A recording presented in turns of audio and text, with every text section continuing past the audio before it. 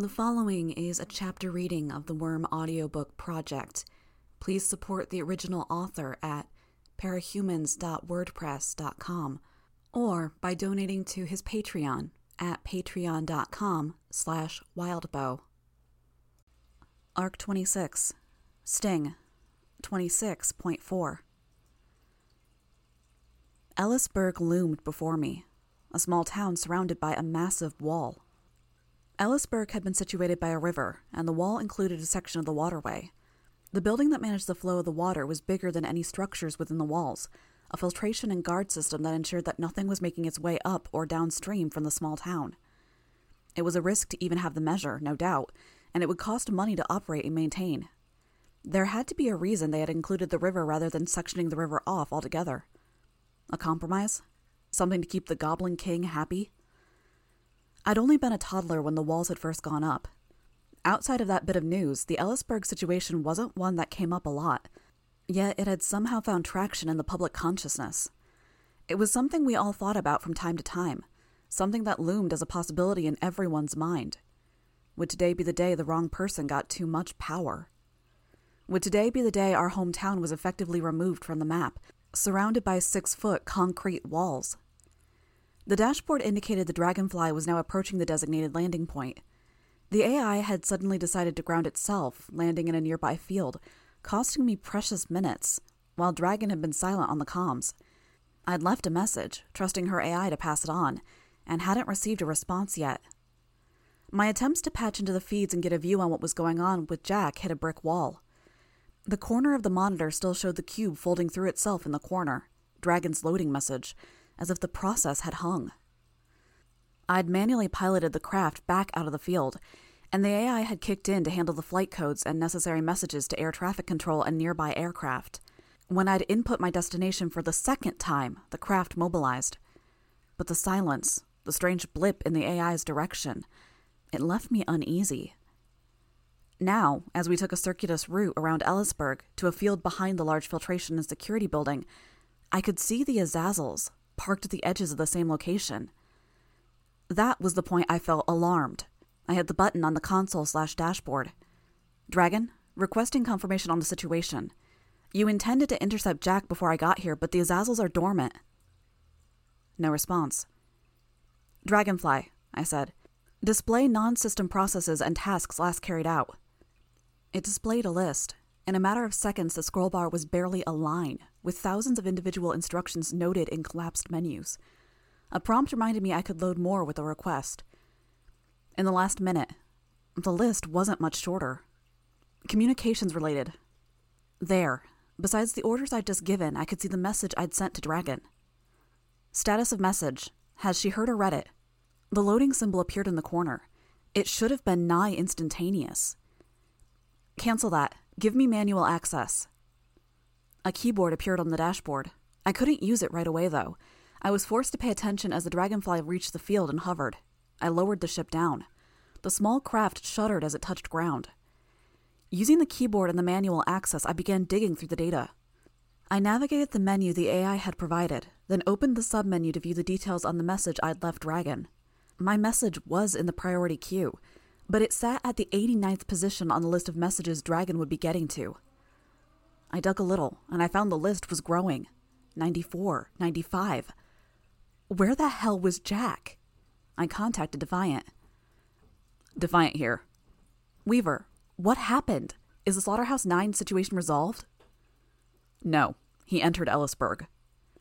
I closed my eyes for a second. It took a moment to compose myself and get my thoughts and priorities in order. And the suits? Ignore the Azazels. Listen, I've got a lot to handle and coordinate right now, Defiant said. Was there a tremor of emotion in his voice there? Golem's on his way. Wait for backup. I'm sending Dragon's Teeth your way. Teams from across America are joining the fight now that the full situation is leaking.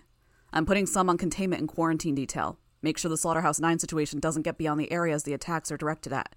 I'm going to send a few your way. 10 minutes. Jack's already in the city and you want me to wait 10 minutes? That long and Jack could get what he wants. I've got the Azazels nearby if there's trouble. The Azazels aren't reliable. Consider them compromised, but a non-threat at the same time. Listen, there are things I need to take. This is the highest priority, I said. Isn't it? Jack? The end of the world? A pause. Yes, of course. But I can't help you while I'm on the phone. A note of deceit in that. He was covering for something. Something happened. I thought of what had happened at the school, the way Dragon had stopped abruptly. I'd read the records, knew the gist of the story. Dragon had been in Newfoundland when Leviathan sank it, had escaped, only to shut herself away from the world, never venturing outside the expansive building complex she had constructed in Vancouver. She hadn't left Newfoundland unscathed, I was almost certain. Brain problems, body problems, I couldn't be sure. Probably both. She had no doubt integrated herself with technology to cope, enhance and expand her capabilities. Except that her technology was failing. The way she'd collapsed at the school, the speech problems she'd suffered, the slow recovery. Now this. It was the only theory that made sense. She'd pushed herself too far, something had gone wrong, and now Defiant faced losing the one person on this planet who could tolerate him for more than 10 minutes at a time. No small wonder he was out of sorts. I considered how I'd feel if it was one of the Undersiders. Defiant, I said. I'm going in alone. Send Gollum after me if he wants to come. Reinforcements can hang back or come with, depending on your judgment. I'll handle things on this end. You focus on what you need to. Focus on Dragon. Focus on damage control. A pause. There's nothing I can do for Dragon right this moment. The best I can do is maintain the momentum and keep things coordinated, and hope that Dragon's substitution can maintain the back end. I didn't respond to that. I was already getting ready to go. Thank you, Weaver. It was uncharacteristic of him to thank me. A pleasantry. How upset was he? I couldn't spare another thought on the subject. I was out of the Dragonfly at the first opportunity, making my way toward the quarantine control and filtration building. It was squat, concrete, hardly pretty. As I got closer, I could hear an alarm. The front doors had been torn apart. It might not have been so impressive, but these were the same vault doors we saw at the shelters that studied every likely target around the world. The gouges were narrow, a finger's width, as though someone had dragged their hands through the steel like I could drag my fingers through half-melted butter. Siberian. Jack had brought protection. My bugs flooded into the facility, past the second dismantled vault door. The alarm was louder as I ascended the concrete stairs and made my way into the building. The emergency lighting was on, casting the area in a red glow. My bugs searched and scanned the area in case any members of the Nine were lurking in wait. So many ugly ways this could go. So many threats that Jack could have on hand. Cherish, Screamer, Nyx. Ways to fool my senses, ways to shut me down or defeat me. My only recourse was to get them before they got me. Hey, passenger, I thought. Do me a favor. If I get taken out of action and you step up to fight, work on taking out Jack, all right? My bugs stirred, moving further down the hall. It was so far from a conscious direction that I wondered for a second if the passenger had listened. No. I'd tried hypnosis. I'd tried other things.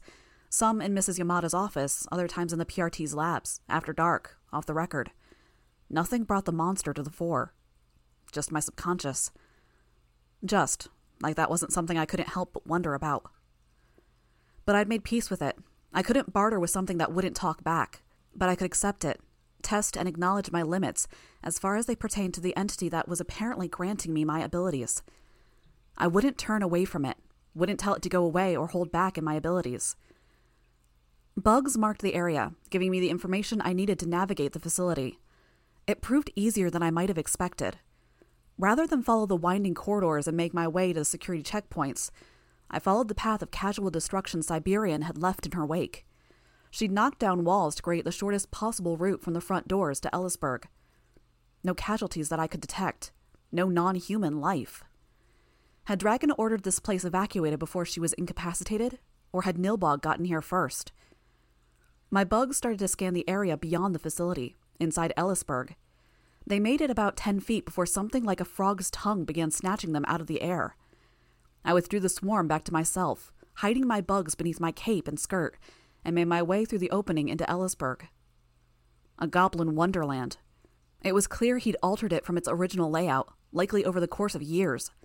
The remodel had been more aesthetic than functional. Floorboards had clearly been dug up and moved to the exteriors of the buildings, creating roofs and building additions that spiraled or twisted, with more boards propped up flat against the building faces on one side, painted or modeled in the same way the towns had been put together in old Western movies. The walls that surrounded Ellisburg had been painted as well.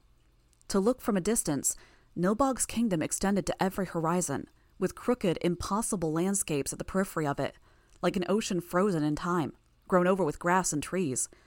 Oddly enough, they had painted the sky as an overcast one, where it was visible above the lush, unpredictable fields and forests.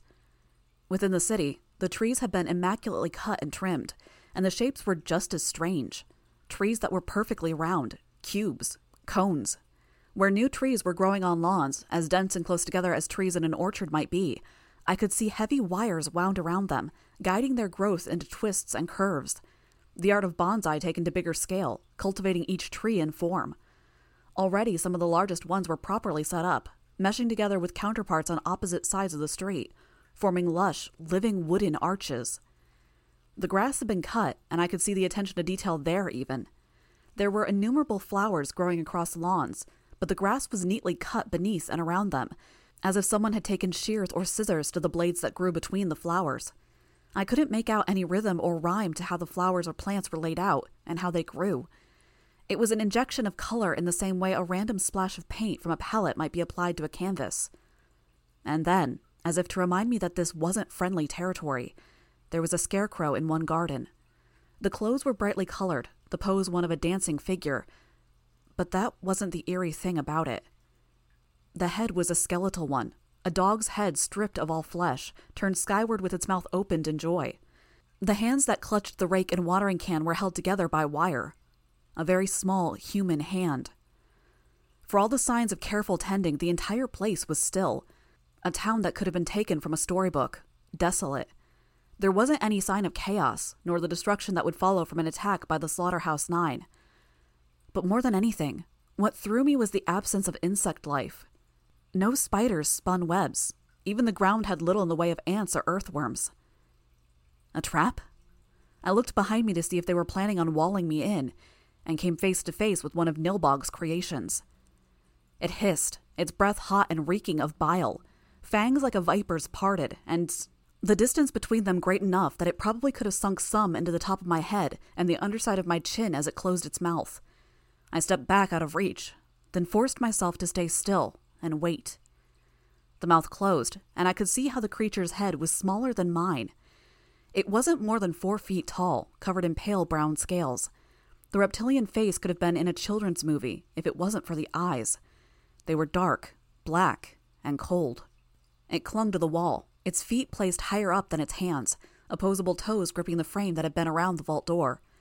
I noticed it was wearing white shorts, with one suspender strap over a shoulder. A taloned claw held a softball-sized chunk of the wall. Was it fixing the wall? I'm not a threat, I told the lizard child. I felt hands touch my belt and jumped, seizing the wrist of the offending hand in an instinctive motion before I'd even looked to see who it was. A girl, 5 or so feet tall, her face mottled with purple veins that spiraled across her perfectly round, puffy, hairless head. Her eyes were tiny and piggish, her fingers blunt, barely half an inch long, her mouth too small for her face. She wore a sack that looked like it had been sewn to work around her oversized head. Her hand was on my knife. The lizard boy extended frills at his arms and neck and the edges of his face, colorful, brilliant, and held out by a framework of needle-fine spines. His mouth hung open, viper's teeth revealed. I looked beyond this pair, and I could see the signs of others. Eyes reflected light in the shadows beneath steps, from windows. There were large, bulky silhouettes in the windows, some holding smaller figures on their heads and shoulders. I couldn't make out much, but I wasn't sure I wanted to. That was twice now they'd snuck up on me. Quiet motherfuckers. I'm sorry for grabbing you, I said. You wanted my knife?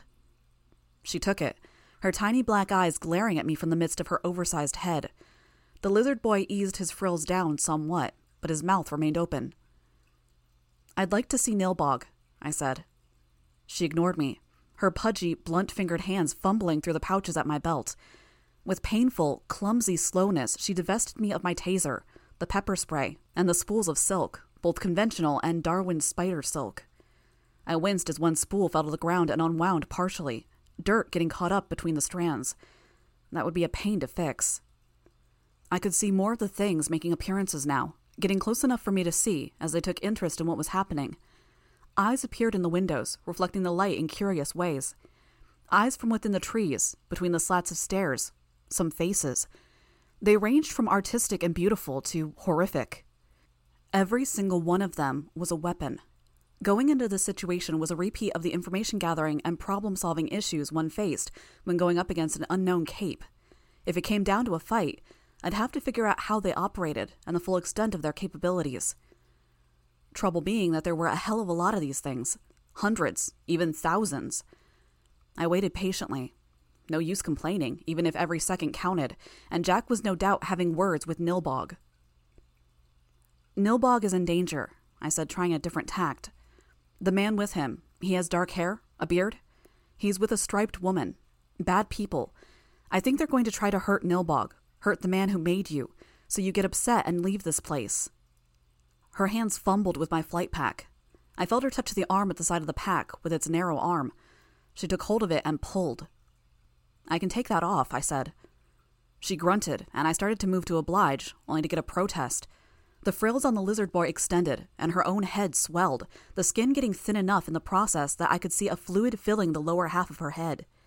I moved my arms away from the straps, and I watched them both relax over long seconds. When she was sure I wasn't trying something, she grunted again, louder, a frustrated, constipated sound. A communication, but not one meant for me. Her friend emerged from a garage, lifting the door to lumber forth. He was big, fat, and moved on 4 limbs that each had opposable digits. His massive belly swung right and left as he loped, so distended and so close to the ground as it swung that I was worried it would hit something and split open. His genitals were almost bigger than I was, and they were, along with his sensory organs, the only way I could really tell his front from his back. The sensory organs consisted of slits running top to bottom from the ridge at one end of his body. There was no room for a brain, no eyes present. This organ granted him enough awareness to approach, probably by way of scent, but it didn't give him the fine-tuning he needed to find us, specifically. The round-headed creature approached him, took hold of a fistful of chest hair, and led him my way. I backed up a little as they approached, and received a hissed rebuke from the lizard boy. I remained still, the safest course. The girl thing moved the brute's hands towards me, and I stayed still as she gripped the arm and placed it in his hand. He closed his fist around it. "Wait," I said. He hauled on it, clearly intent on tearing it free. I was thrown, sent rolling until I landed in one patch of grass, dazed, startled, just a little hurt. The brute approached, the round-headed girl hurrying after. Before I could rise, he'd already fumbled for me and seized hold of the mechanical arm. This time, he managed to pull it free. I used the anti-gravity panels to control my flight as I was thrown, controlled my landing, and hurried to get my hands to the straps. There was a wail behind me, a warning sound. I saw the others react, but kept working through the straps. 2 at the shoulders, 1 across my chest beneath my armor. The pack fell free. I chanced to look over my shoulder and saw a number of Nilbog's creations gathered, close enough that they could have lunged for me. One was a very tall, long-limbed man with skin that looked like a Siamese cat's, covered in very fine fur. His face was split by a wide, toothless mouth, his eye sockets little more than indents filled with fur. He held a makeshift spear with a flag on the end, which had been painted brilliant colors, and wore a matching loincloth. Probably the most dangerous one in my immediate vicinity, just in terms of how fast he could probably close the gap and murder me. "Safe," I said. "No danger. I'm safe. The pack's off." I waited, tense, as they studied me. Enemies on all sides. Jack was invincible. I wasn't. But if I was going to achieve anything here, it couldn't involve destruction. I'd read the files on Nilbog. I had a sense of him, in the most general terms. I was banking everything on his megalomania overriding his desire to collect just a little more in the way of resources. I kept my voice level and calm. I'd like to see Nilbog now. Were they hungry? If this became a fight, I'd have to defend myself with the bugs in my costumes and the bugs in the quarantine and filtration facility. I could use the swarm to equip myself with the stuff that had been dumped on the ground, but that required I survive long enough to do so. Were there ranged attacks here? Assassins? Desperate situations called for risks. This was my gamble. "I have a gift for him," I said. Something seemed to ease in them. I watched as some turned away, finding their way to resting spots. The tall man with the loincloth worked his overlong body under a porch, where he could rest in the shade. I didn't receive an escort, but the ones along the one road moved aside, sitting or standing on the sidewalks. I walked with my head high and sent a handful of bugs forward. More than a few of Nilbog's creatures took the opportunity to snap them up. A soft rumble sounded above. Lightning. Rain began to patter down. Light. My surviving bugs gave me ears on the scene before I arrived. "Lipsy, tell the cook to serve us something. I fancy a salad, and something robust. I think it should taste sweet." The alterations to the surroundings only grew more focused and extreme as I found my way to the center of Ellisburg. Building faces were covered in wild plant growth, and there wasn't a single building without more extreme modifications made to it. Glances indoors showed little more than barren exteriors with floorboards pried up, or clusters of Nilbog's creatures lurking in the unlit gloom within.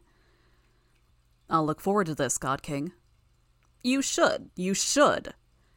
"Your hospitality astounds me. I'm unworthy."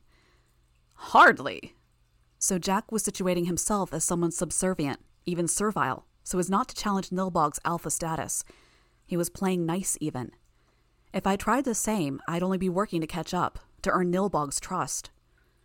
I approached the town center and found myself in the midst of a crowd of Nilbog's creatures. Goblins and ghouls, muppets and horned moppets. Big, small, thin, and fat. Each was exaggerated, twisted, as if Nilbog had gone out of his way to insert traits and qualities that separated them from humanity. The creatures stepped out of the way as I made my way closer. Nilbog sat at the center of a long table, and two more tables extended from the ends to form a loose C shape. Checked tablecloths in eye-gouging color contrast covered each table. Jack sat at the end furthest from me, and a man with white and black stripes sat beside him. Bonesaw was only a short distance away, sitting on the shoulders of what looked like a flayed bear. The thing had claws 2 or 3 times the usual size, its mouth yawning open like it had been broken. Nilbog was immensely fat, easily 400 pounds, and sat on a throne that had apparently been cobbled together from dismantled furniture. His face was covered with a paper mask. Other creatures sat on chairs to his left and right. The arrangement of the tables created an open space that could host their entertainment. I looked, then I wished I hadn't. A bloated, coarse-looking creature lay on the ground, almost like a potato made of hair and flesh. Smaller things began carving gouges and holes into it. The resulting wounds regenerated, but not before the smaller creatures inserted body parts into the openings, allowing the regenerated flesh to close tight, but not close completely. I averted my eyes from the scene, content with not letting my brain register which parts were being inserted and what they were doing after the fact. "Another guest!" Nilbog cried out. He spoke like he had a bad accent, but it wasn't. He'd affected strange and overdramatic tones for so long that his voice had warped, and he'd had no ordinary people to hear or talk to and measure his voice against. "A friend of yours, Sir Jack?" I could see Jack's eyebrows raise in interest. "Not at all. Skitter, was it? Except you're going by another name now." I ignored Jack. "Nilbog. It's good to meet." Nilbog didn't look impressed. Sir Jack was more obsequious when he introduced himself. "That's because he's a 2-bit thug, Nilbog." Jack chuckled at that. "A 2-bit thug? You'd insult my guests?" "If those guests include Jack," I said. Nilbog narrowed his eyes. "I will not have fighting in my glorious kingdom. Jack has agreed to a ceasefire while we dine. You will do the same." "I already gave my weapons to your underlings. You should know that the black and white striped man is a living weapon, much like your creations." Nilbog glanced at the male Siberian. "I'm not concerned." "I imagine you aren't," I said. "Where's the real him?" I had to be careful in how I used my bugs. Sending them into buildings would only reduce the size of my swarm, but there was relatively little chance that Manton would be hanging out in one of the hollowed-out buildings. "So," Jack said, "are you going to have a seat, or are you going to continue to be rude?" "I'm waiting for our host to invite me to sit. Forgive me, Nilbog," I said. I glanced at the fat man. The grease on his skin made it look like he'd oiled himself. "Sit. But I'd like to hear who you think you are, whelp, if you won't bow down to me." I approached the rows of chairs opposite Jack and the Siberian, and one of the critters hopped down, scurrying under to join the festivities in the center of the table. I took the vacated chair and sat. I might have removed my mask, but I was all too aware of the silverware in front of Jack.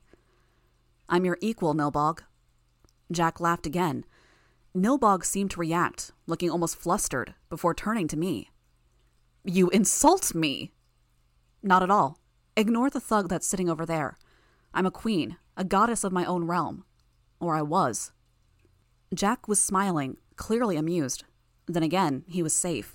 He was untouchable with Siberian beside him, and he was only feigning weakness to get past Nilbog's defenses. A queen? A queen. With that in mind, provided you give your permission, I'd like to offer you a gift. A peace offering to make up for the fact that I entered your territory uninvited. Of course, of course! He was almost childlike, so easily moved by this promise of a gift, his mood changing so quickly. Guileless. He'd been surrounded by yes-men for more than a decade, with barely any human contact. His defenses were gone.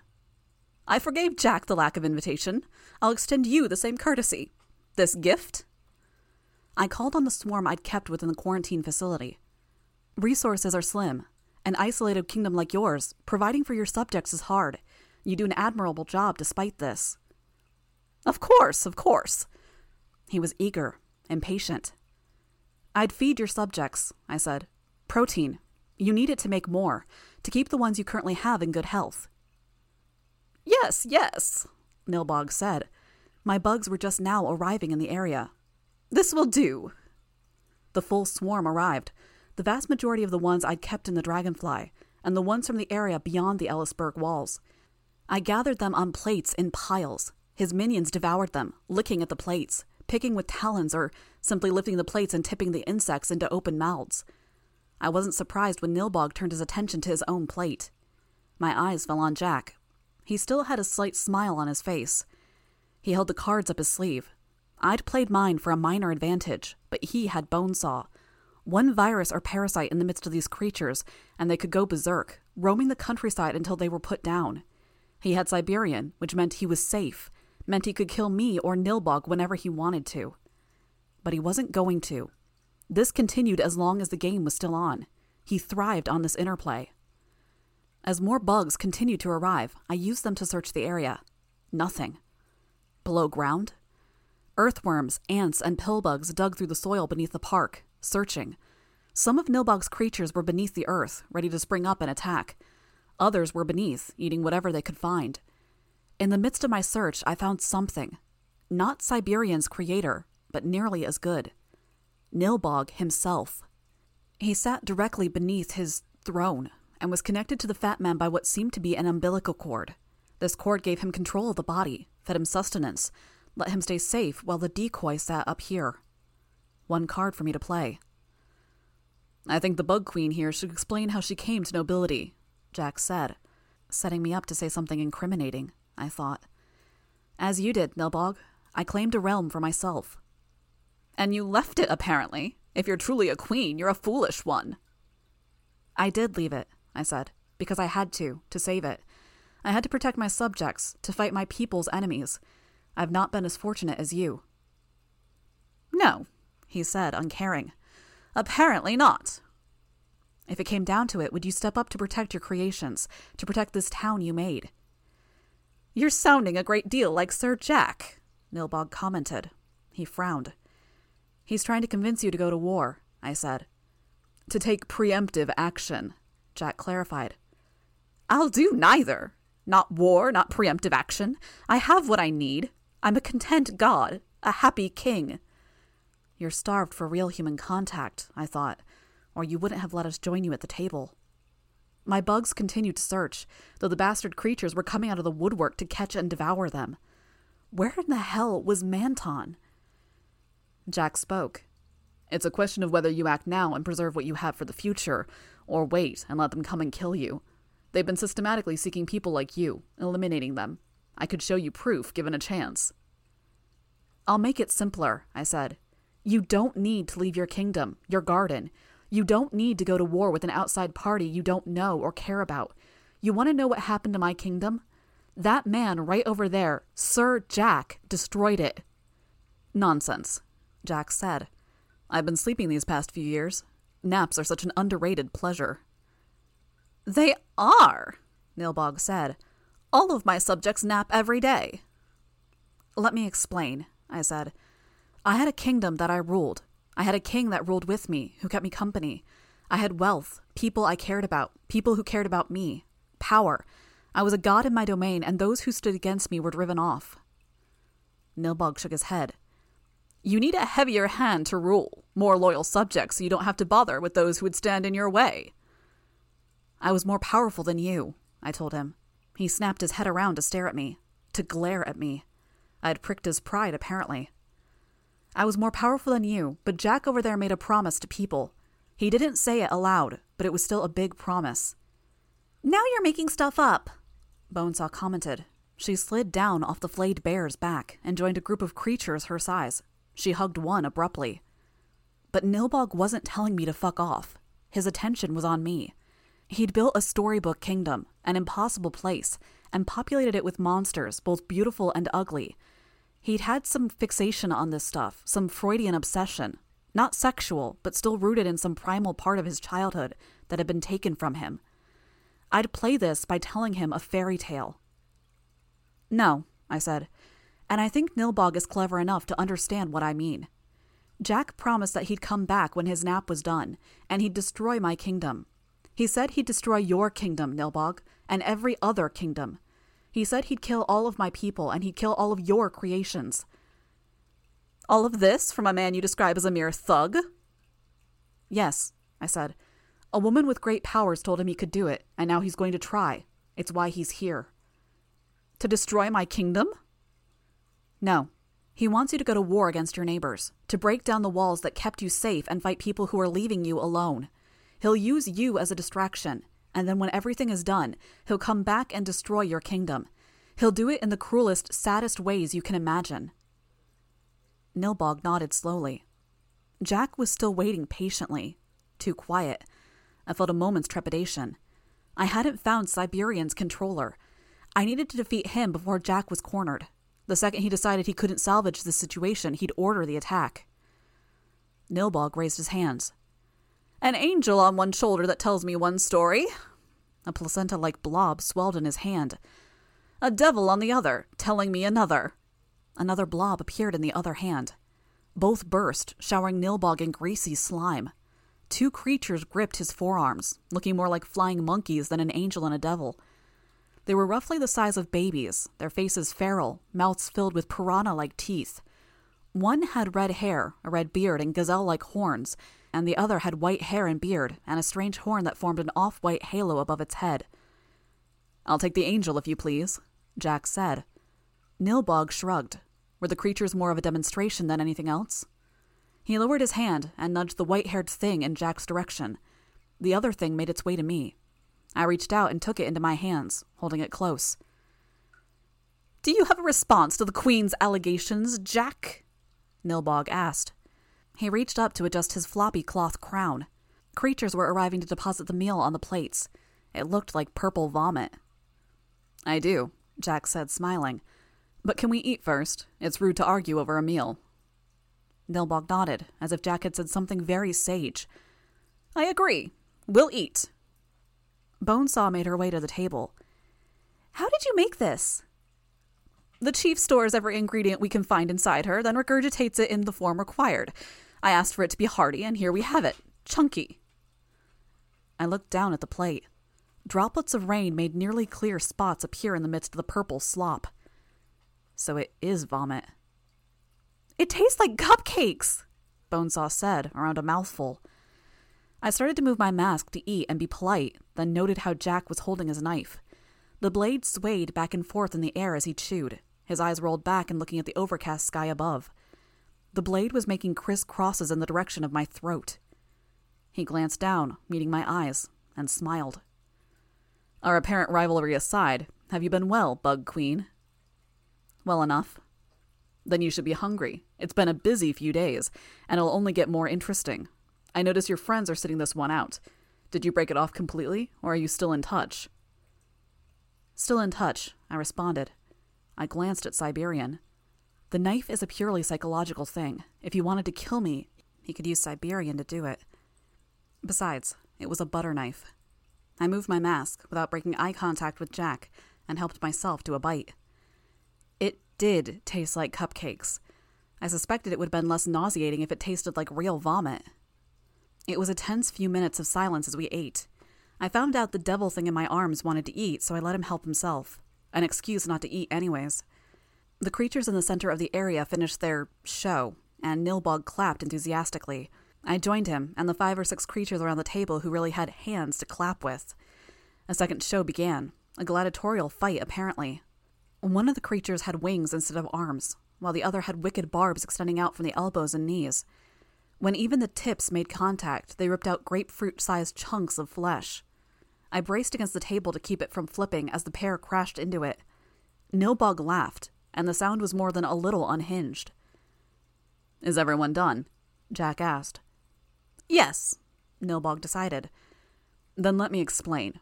Weaver's entirely right, except for the part where you die at the end of it all." "Oh?" Nilbog asked. He leaned forward, placing fat elbows on the table's surface. It dipped as his upper body weight rested on the wood. "Living like this, you obviously dislike the system. You know how screwed up things are out there. People are vile, self-centered, and so caught up in their own routines and expectations that they're barely people anymore. Your creations have more personality." Nilbog nodded, taking it all in. "They do. They're wonderful, aren't they?" "Wonderful!" Bonesaw agreed with the utmost enthusiasm. He just believes whatever we tell him. He's a sponge. How do you convince someone who's so incapable of critical thought? Worse, Jack was touching on all of Nilbog's pet issues. The man had been a loner before, a loser. He'd rejected the trappings of society long before he became this monster. He'd spent years simply going through the motions until the last parts of the system he'd clung to fell apart. "I want to wipe the slate clean. Things have been going through the same motions for so long that there's a rut in the ground. You erased everything that wasn't worth keeping here and replaced it with something better, with your garden." "Yes." "With that in mind, I'm reaching out to a like-minded soul, someone who rejects the malignant, stagnant society and wants to grow something else in its place."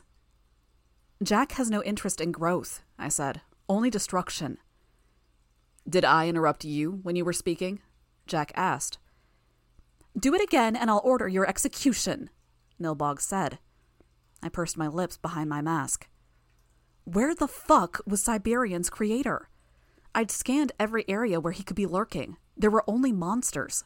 I was nearly out of bugs. I had only a select few secreted away in my armor, and they weren't ones I was willing to sacrifice. I didn't have much in the way of cards up my sleeve, but these bugs would have to serve in that department. Problem was, they wouldn't fix anything now. Bonesaw could counter them too readily. Where could Manton be hiding? My eyes passed over the crowd of creatures that had gathered around the edges of the area, enjoying their master's presence. Hiding in plain sight. Plastic surgery or even an outer suit like the one Nilbog wore. He had to be dressed up in the skin of one of the monsters. Shit! How was I even supposed to assassinate him if he was going that route? I touched him with a bug only to find his flesh harder than steel, unmovable, just from the way his foot touched the Siberians. Jack licked his plate, then set it down on the table. Where was I? Replacing society, Bonesaw volunteered. Replacing society, Jack affirmed. Imagine if your garden really did extend as far as the eye could reach. If you could walk in the direction of the sunset, only to find your creations have already settled in each new place you traveled to, decorated it, transformed it. A romantic goal, one I might pursue if I were a younger man, Nilbog said. But even gods get older. They do, Jack agreed. Well, we could give you that youth. Bonesaw could grant you immortality. She could also enslave you to her will, I commented. I'd never, Bonesaw said. She shook her head, her curls flying. No, I couldn't. I love these beautiful things he makes. To control him would mean I'd take that creativity away. Nilbog nodded at that. That's a good argument. Besides, to enslave a god? Madness. Except they're mad, I thought. All of you are lunatics, and I made the mistake of trying to talk sense. It's a good argument, Jack said, because we're right. Would you like to live forever, as a god should? Would you like to see your garden grow to what it should be, what it deserves to be, something fitting of a god? It's a tempting thought, Nilbog said.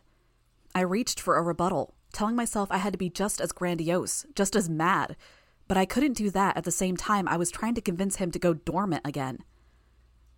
If I may. It was another human voice, but it didn't belong to any of us. Gollum. He approached, taking off his helmet. He offered Nilbog a slight bow. One of yours, Jack? Nilbog asked. No, not in the sense you mean. Yours, then? Nilbog asked me. Yes, I thought. No, I said. I saw Jack raise his eyebrows at that. Shenanigans! Bonesaw cried out. I call shenanigans! But Gollum took my cue. I'm a third party. I stand for myself. Hardly worth a place at the table, Jack commented. Then let me stand for the others, the innocents. Innocents? Jack asked. He snorted. No such thing. There's always innocence. Jack smirked. I'll allow it, Nilbog said. Excellent. Sit. We were just having a discussion. Gollum approached and sat at the same table I was at, but he took the far end. I've overheard some, so we can cut straight to the chase. The dilemma, Nilbog said. The devil on one shoulder, the angel on the other. The sin of sloth versus the realm of possibility, Jack added, gesturing to my demon as he said sloth, then to his own angel. Well said, Nilbog said. He nodded so hard his double and triple chins wobbled. Or is the angel making false promises? I said. There's no security, no comfort. You claim to care about your creations, but you'd go to war? Many have gone to war and made sacrifices in the present for the sake of a brighter future, Jack commented. I thought you were trying to break out of the rut, I asked. Jack laughed at that. He's enjoying this. I felt almost dirty, knowing I was only helping Jack in his self-indulgence, helping him revel in conflict. Well, stranger? Nilbog asked. Gollum said. Jack snorted at that. He'd caught the meaning behind the name right off. The white supremacist's son naming himself after a creature from a Jewish parable. Gollum, then. I'm not an eloquent speaker. That's a good thing, I said. Too many and it just becomes people talking circles around one another. Then I guess I have to get to the heart of it all. Direct. Yes, Nilbog said. He leaned forward, and I feared the table would break. Were you happy before any of us came here? Yes. I can eat the most delicious foods, yet get every nutrient I need. I can fuck the most beautiful and exotic women you'd ever imagine, whenever I wished. Every need is provided for 100 times over, and I'm surrounded by those who love me. Then why change? Why do anything? Let us leave, then return to your utopia. Nilbog nodded. He rubbed at his chin, but the act was like pushing one's hand into jello. It shifted the mass more than it rubbed. You wanted a tiebreaker? Gollum asked. This is it. Do what Weaver is saying. Do what the Queen is suggesting. Stay quiet. Enjoy what you've built here. Attack and the entire world will take it away. Then, even if you're strong enough to survive that, which you may be, then Jack will still betray you. Or, Jack said, you can stop lying to yourself. Nilbog's head snapped around. He growled, Impertinent! Your people are slowly starving. You make them eat each other to live, and desperately attempt to shoot any birds out of the sky so you can try to recoup what you lose. Bonesaw said they don't live long. How long? 4 years. Sometimes 5. All at once, the light was gone from Nilbog's face. The sudden fury quenched. Who's your favorite? Jack asked. Polka, Nilbog said.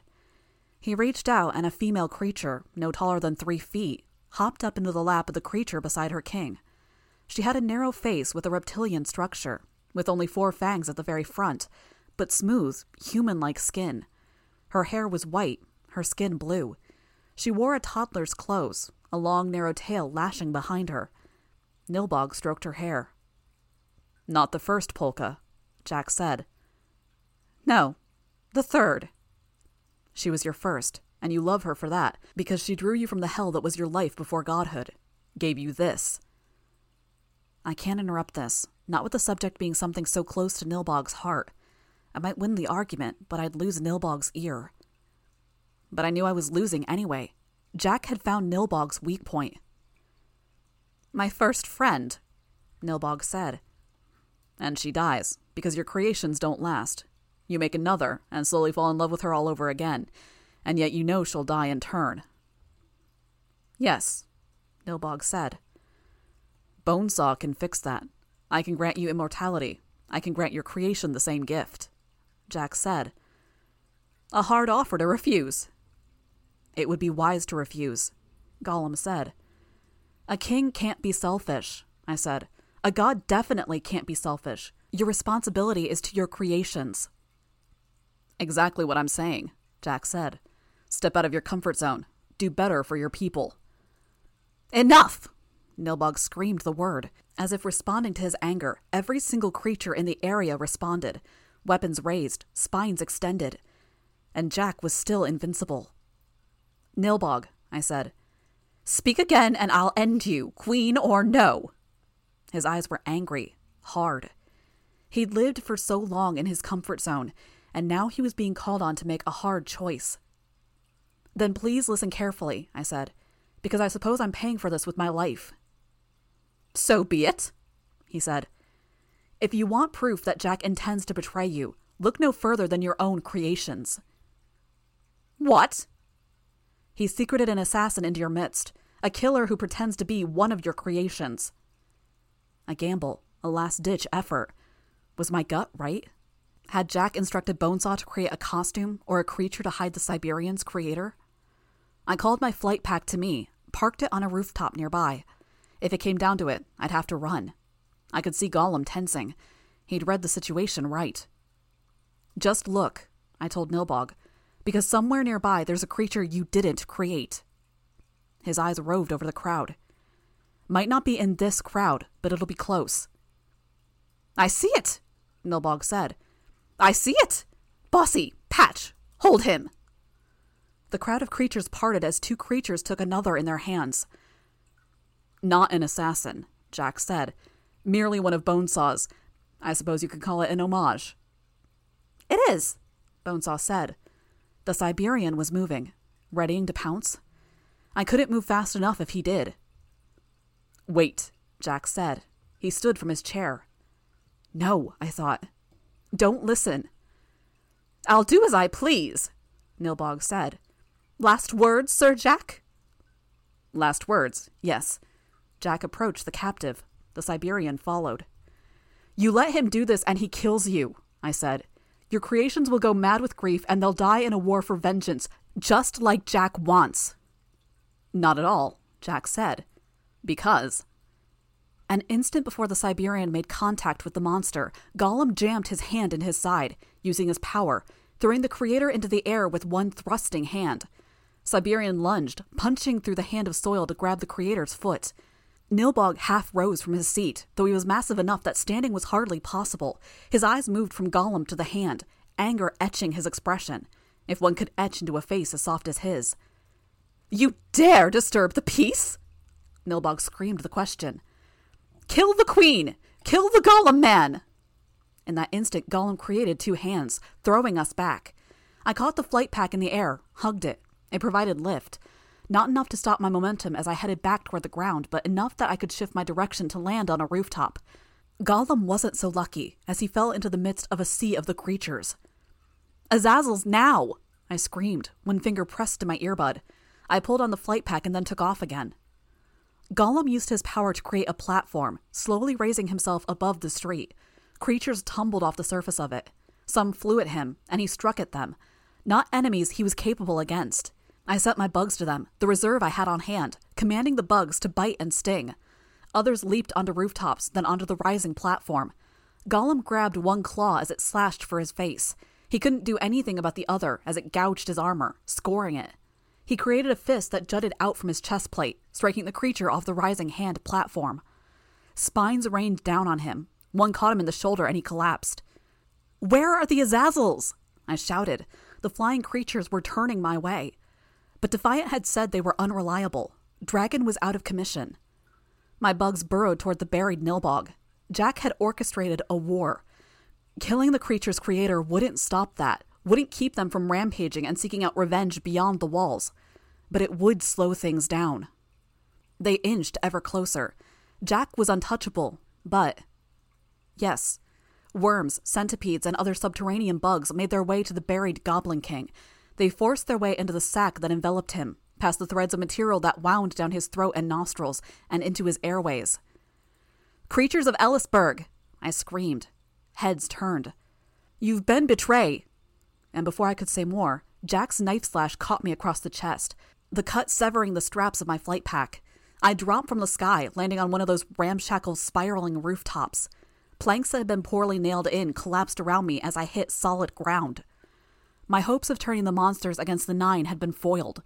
The fall had knocked the wind out of me. I couldn't get my footing, and the creatures were advancing. Every possible combination of features, it seemed like. An infinite army, unpredictable. "Your king is dying," I thought, my mouth moving and failing to form the sounds. There was only the barest whisper. I killed him, but if you could believe that Jack did it. I would have used my bugs instead, but I had so few here. I sent those few to Gollum, removing them from the flying creatures. "Nilbog dies," I spoke through the bugs, but the range of sounds was too limited, and with scarcely 30 bugs in total, they were quiet. "Nilbog's dying," Gollum said, his voice coming through the comm systems. One creature, eyeless, like a crocodile with a serpentine body, advanced on me, looming over me. Its jaws opened. The lizard boy was here too. A drop of venom appeared on one distended fang. I was surprised by the fury on his expression. "Blame Jack," I said through the swarm. "Jack Slash has used us as a distraction to kill your king." Gollum hollered the words at the top of his lungs. I felt a tension leave me. I might be fucked, but we'd limited the damage. They'd turn it inward. The attack stopped. The creature looming over me turned and slid away in a flash. The lizard boy remained. Still recovering from the fall, I couldn't muster enough strength to fight back if he bit. I commanded the flight pack instead, flying it into him with both wings extended. He was brained, the pack ricocheting off his skull, one wing shattering. Gollum had risen almost to safety, though he was still too far from the wall that had been erected around the city. I looked at the wall, looked past it, at the capes who were swiftly approaching. Rescue. I brought the flight pack to me, the broken wing partially retracted, the other still extended, and pulled it on with slow, agonized movements. Lost without their master, half of the creatures seemed to turn on the 9. The other half seemed remained intent on Gollum and me. Capes settled around me, forming a defensive line against the ones who approached. Revel was among them, using her energy blast to pick off the largest ones. Someone picked me up, then took flight. "Jack!" I wheezed out the word. The Siberian took hold of the umbilical cord and heaved, Jack maintaining contact with a hand on the Siberian's shoulder. Nilbog, still slowly dying of oxygen loss, was brought to the surface with surprising ease. Bonesaw wrapped her arms around the man. Frailer than his self on the surface. Smaller. I felt a moment's despair. Foil? Someone who could stop Siberian? Somebody? The heroes advanced, but the 9 created a portal and were gone in a flash, Nilbog carried between them, leaving the monsters of Ellisburg to riot,